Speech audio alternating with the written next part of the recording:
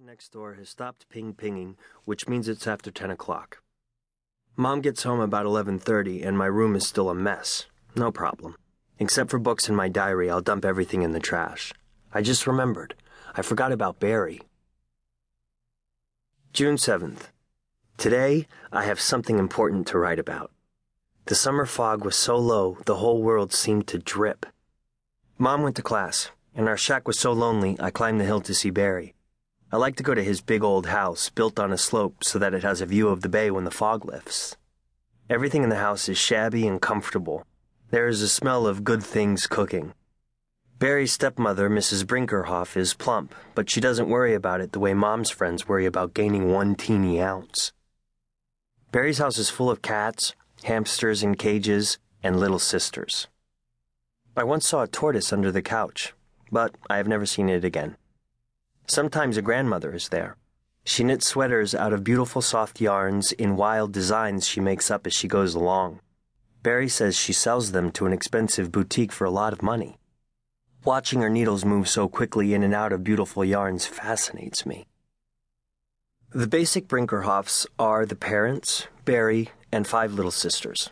2 girls belong to Barry's father, 2 to his stepmother, and the little one who crawls and likes to play peekaboo around corners belongs to both parents. Sometimes the girls seem like more than 5, because their friends come over and they all dress up in old clothes Mrs. Brinkerhoff keeps in a big box. This morning, a bunch of girls were kneeling on chairs around the kitchen table, popping corn in the electric corn popper. When they dumped it out in a bowl, Barry and I reached for some. The girls tried to slap our hands away. "This isn't for eating," one of them said. "This is for shrinking." That stopped us. Whoever heard of shrinking popcorn? The girls were busy dropping perfectly good popcorn into a bowl of water, 1 piece at a time, to watch it shrink until nobody would eat it except maybe a hamster. "That's a stupid thing to do," Barry told the girls.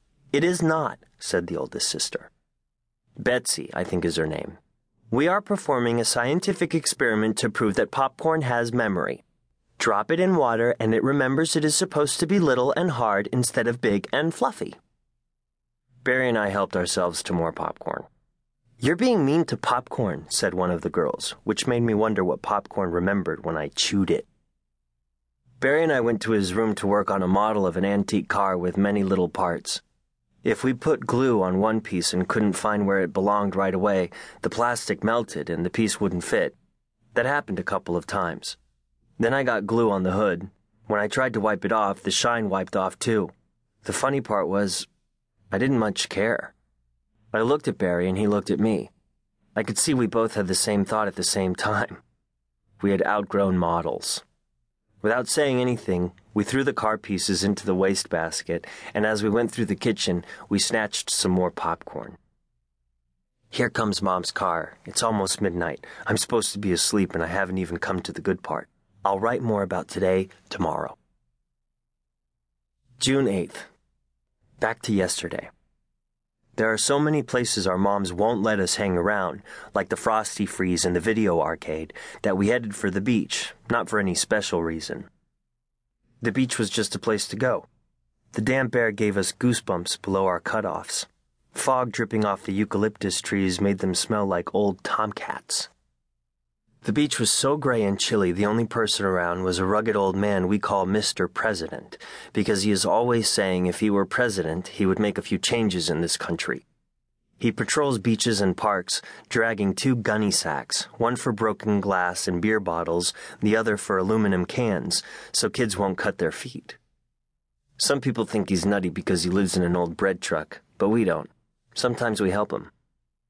At the foot of the steps to the beach, beside the seawall, a dog was sitting in the soft sand.